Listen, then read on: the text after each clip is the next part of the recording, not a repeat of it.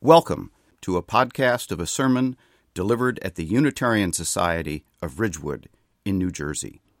Our congregation is a place where you will find inspiration in the richness of diverse beliefs and the power of community. Detailed information about the Unitarian Society of Ridgewood is available on our website, uuridgewood.org. And now please join in the words for lighting the chalice. We light this chalice for the light of truth, the warmth of love, and the energy of action as we gather together in the circle of community. All right, take a deep breath.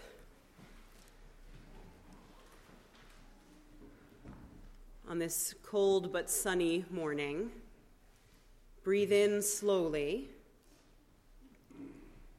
Try to make your body as still as you can. Try to be as quiet as you can.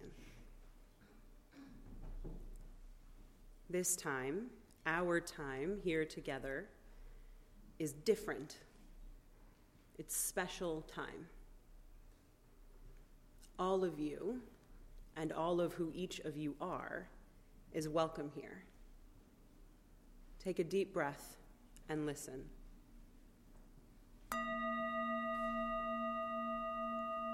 So every Sunday we use those same welcome words. Whoever you are, whatever you believe, you are welcome here.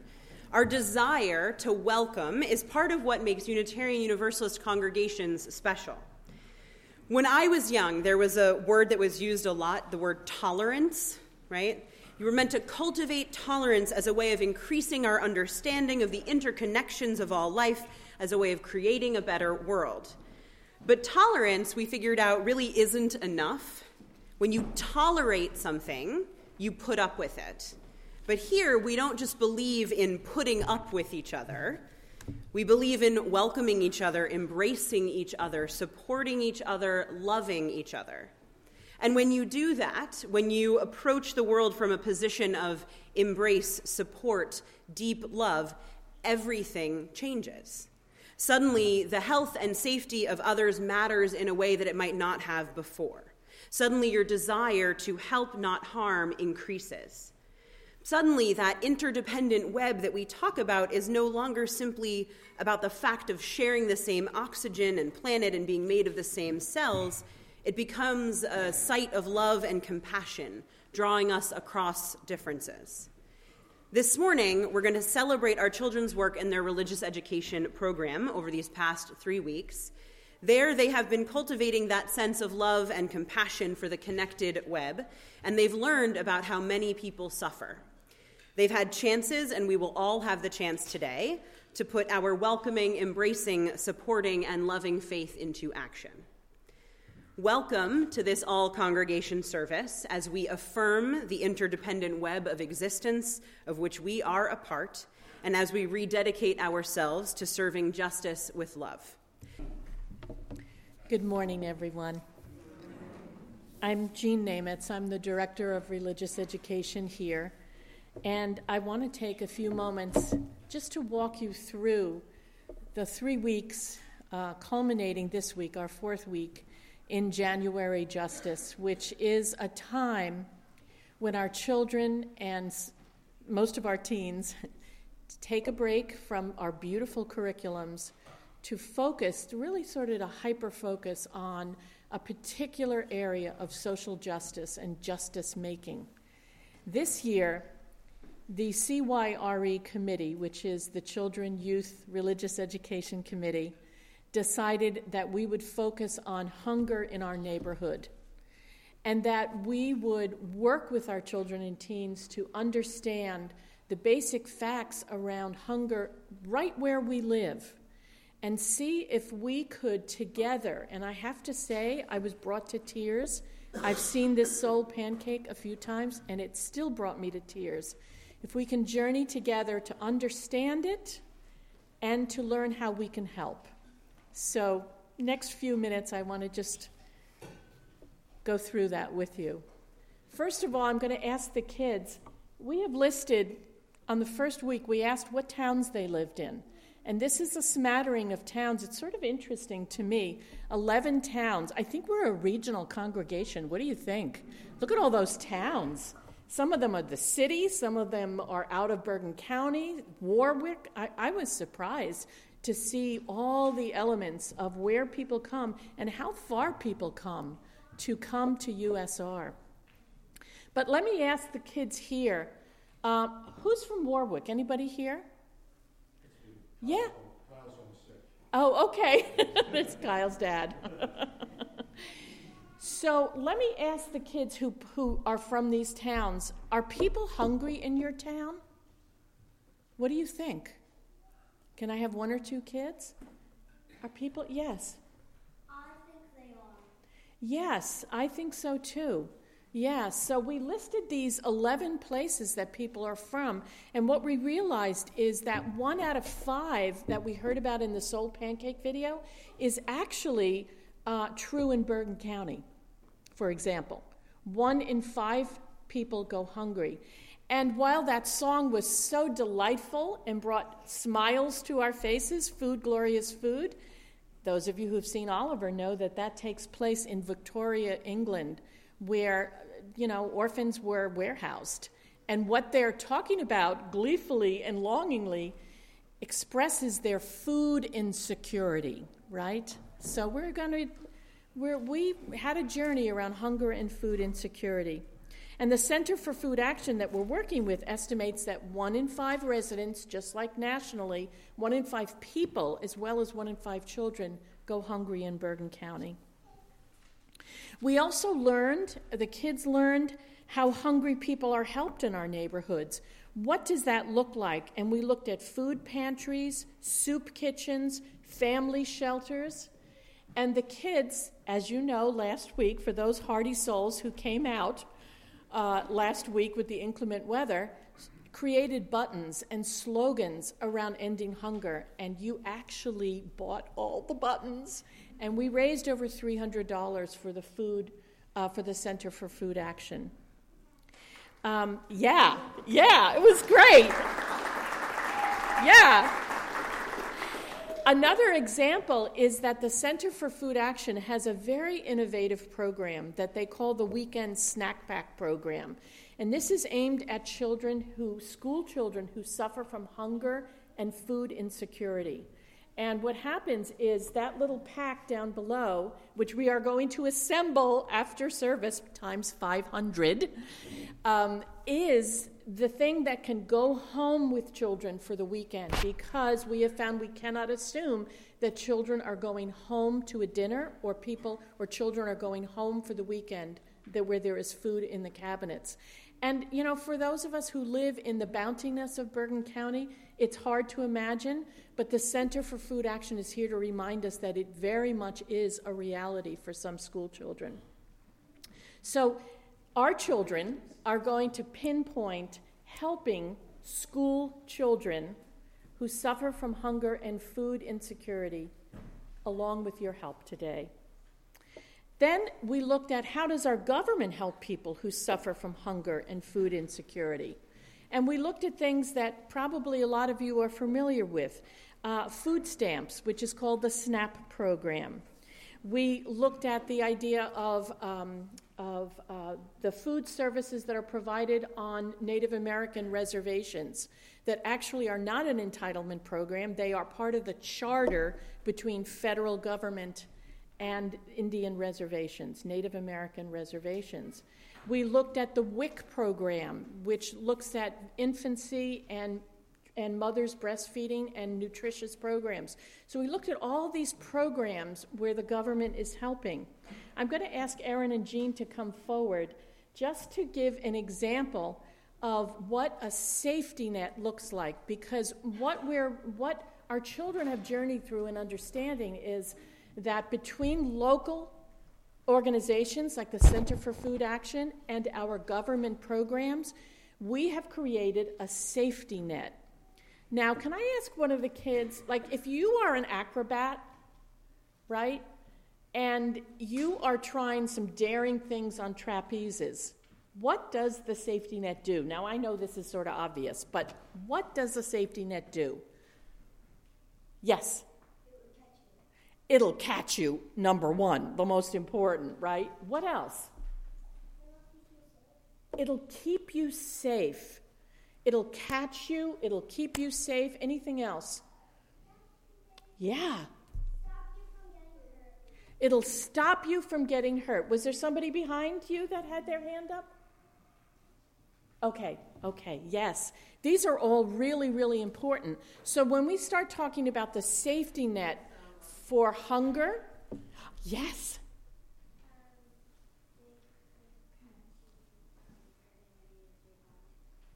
Stop you from hurting any of your body parts. Absolutely. So we know that a safety net sometimes is life or death. Well, it is the safety net that makes up these programs, right? Food stamps and WIC and the food services that happen on Native American reservations for the very elderly and the very young. All these programs constitute a safety net. And so when we look at the safety net, and there's the net coming out, we see that there are a lot of people who depend on this safety net. Now, anybody want to guess how many people receive food stamps? 5 million is a good guess, but it's larger. Anybody else? 90 million. No. However, yes. What's that?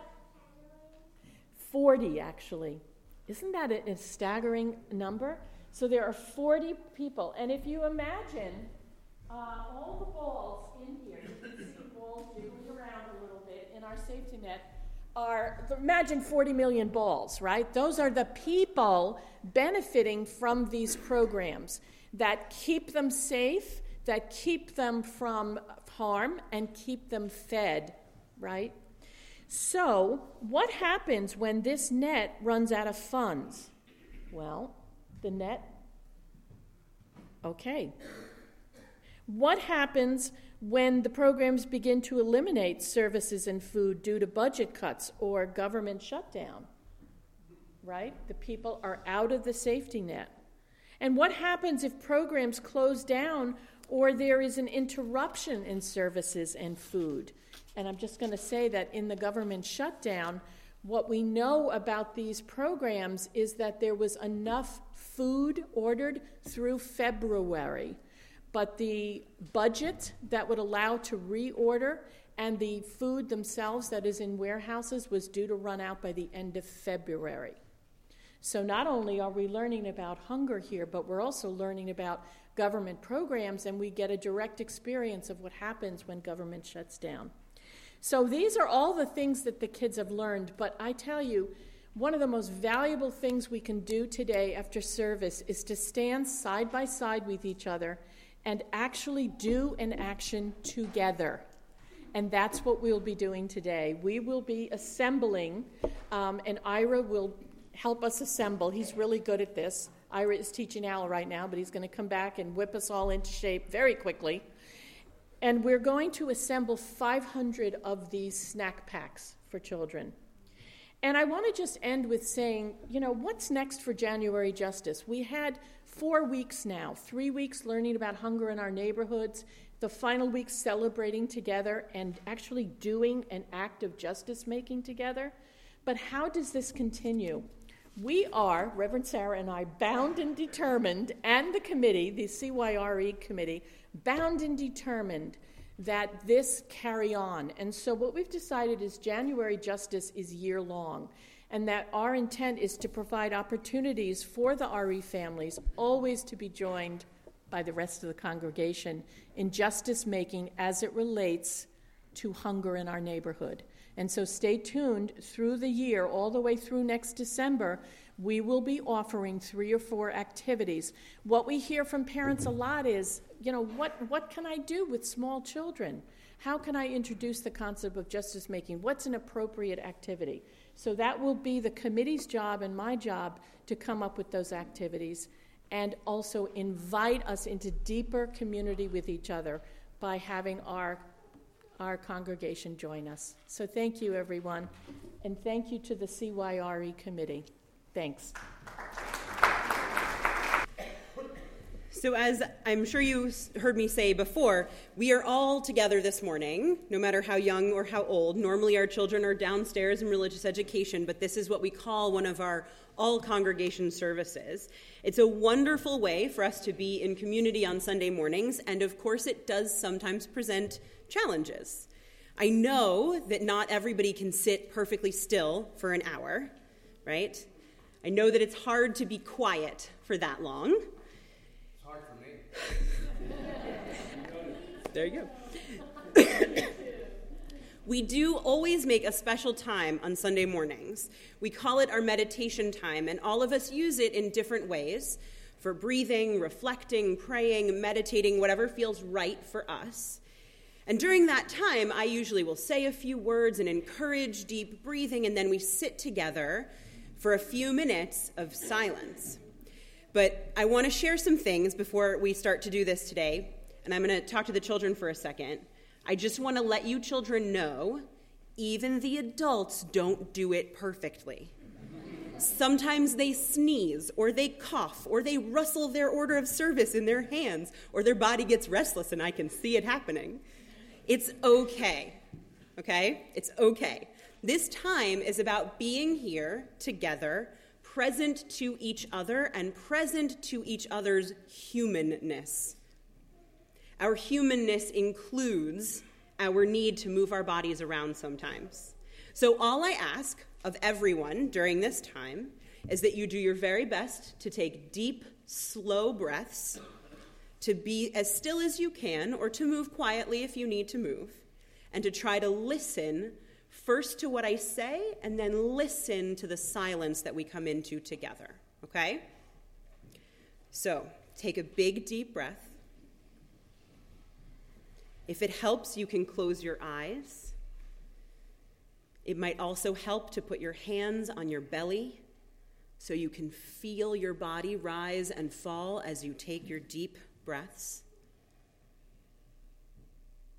Big, deep, slow breaths. This morning, as we affirm all the ways that we are one, we offer gratitude for this community of doers, givers, huggers, welcomers. We give thanks for the families that hold us and love us. We give thanks for friends that listen to us, that play with us, that help make our lives joyful. We give thanks for all that we have, for all that is good in the world. And we wish for others that they might know communities and friends and families that love them as we are loved, and love them just as they are. In the silence, we each give thanks in our own way. So near where I live, there's a playground, and that playground has a really big metal gate, and the gate is always broken, right? So it's this big, heavy metal thing that continuously causes injuries. Scrapes on the metal itself, pinches in the hinges, knee and head bangs from when it's swinging back and forth. So lots of injuries from this one big swinging metal gate. I want you to remember the gate, because we're going to come back to it in a minute. When we talk together about things that are wrong in the world, we use this word justice a lot. It's a big word that we use here often. It's in the mission of this congregation that we will work for justice. We don't always talk about the word charity. Sometimes we think of that word as lesser, right, as not doing as much or being as meaningful. So can someone tell me a definition for the word justice? Anybody? Yeah? Like peace and... Okay, peace. Not bad things in the world. Okay. Other definitions for justice? Yeah, Michael. Equal rights, Abby. Fairness. Yeah. Not allowing violence. These are all really great answers, right? Fairness, equality, good things for all people. So what might be a definition for charity? Adults can answer too. You were allowed to answer. Yes.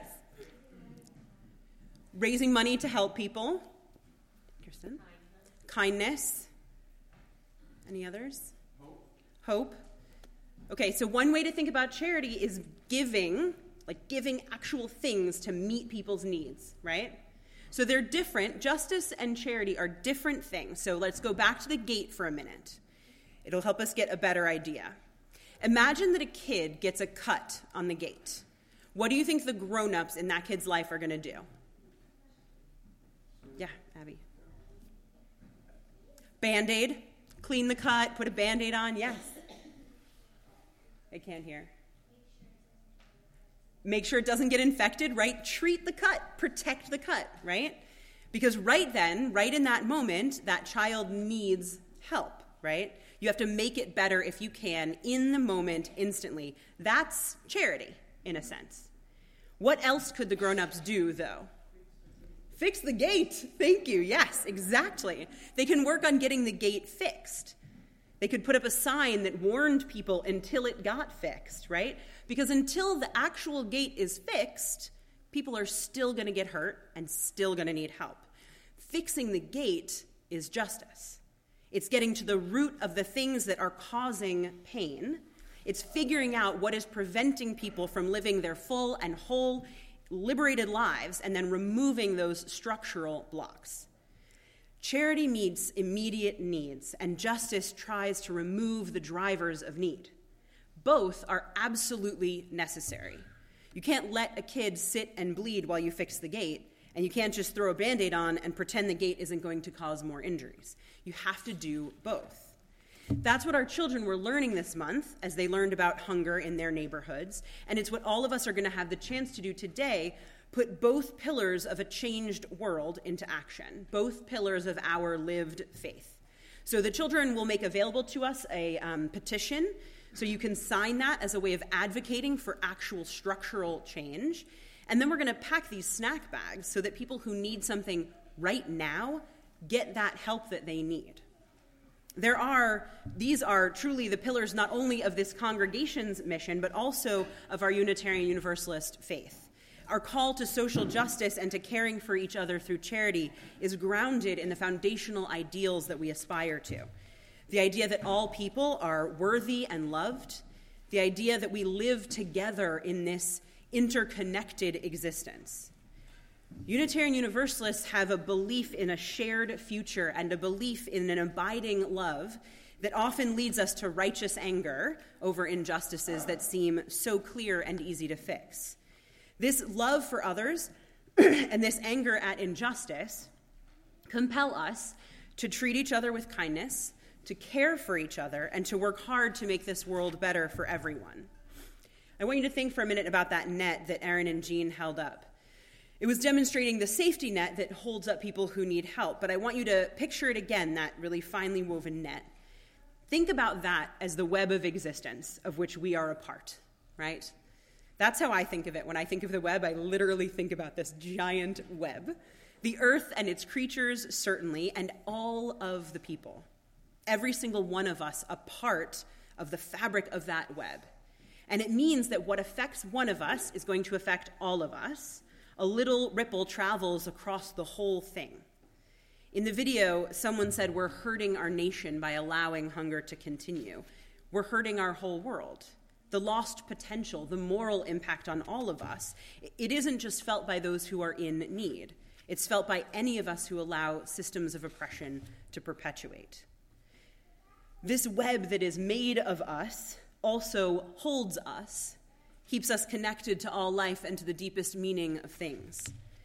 And one thing about the web that I know is that it is suffused with energy and the will to survive, and it is suffused by and maintained by a pervading love. We're in it, we are of it, we are held by it, each one of us making the web stronger. Each one of us, when we come with love and a sense of connection to all things, becomes part of what makes life work, makes life beautiful, makes it whole. When we understand that our lives are so intertwined, when we come to love each other, we can come to change the world. The librarian in that video said you can't look at the children and not feel love for them. When we look at each other and truly listen to each other's pain, we do find our hearts opened. And then we're compelled to do whatever we can, both charity work and justice work, to ease the pain of our fellow human beings. It's central to what we strive to do here, central to what we teach our children is of value, central to what it means to live our Unitarian Universalist faith. May we never forget the righteous anger that fuels justice seeking, the truth of our interconnections that breed compassion and gentleness, and the power of love that keeps us holding each other. Please remain standing and join in the words for extinguishing the chalice. We extinguish this flame, not the light of truth, the warmth of love, and the energy of action burn bright in our hearts until we are together again. It is so important to do what we can in every way that we can for hurting people in a broken world. Because for all the pain, there is hope, there is compassion, there is generosity, and there is love. May you be a force for good all the days of your life.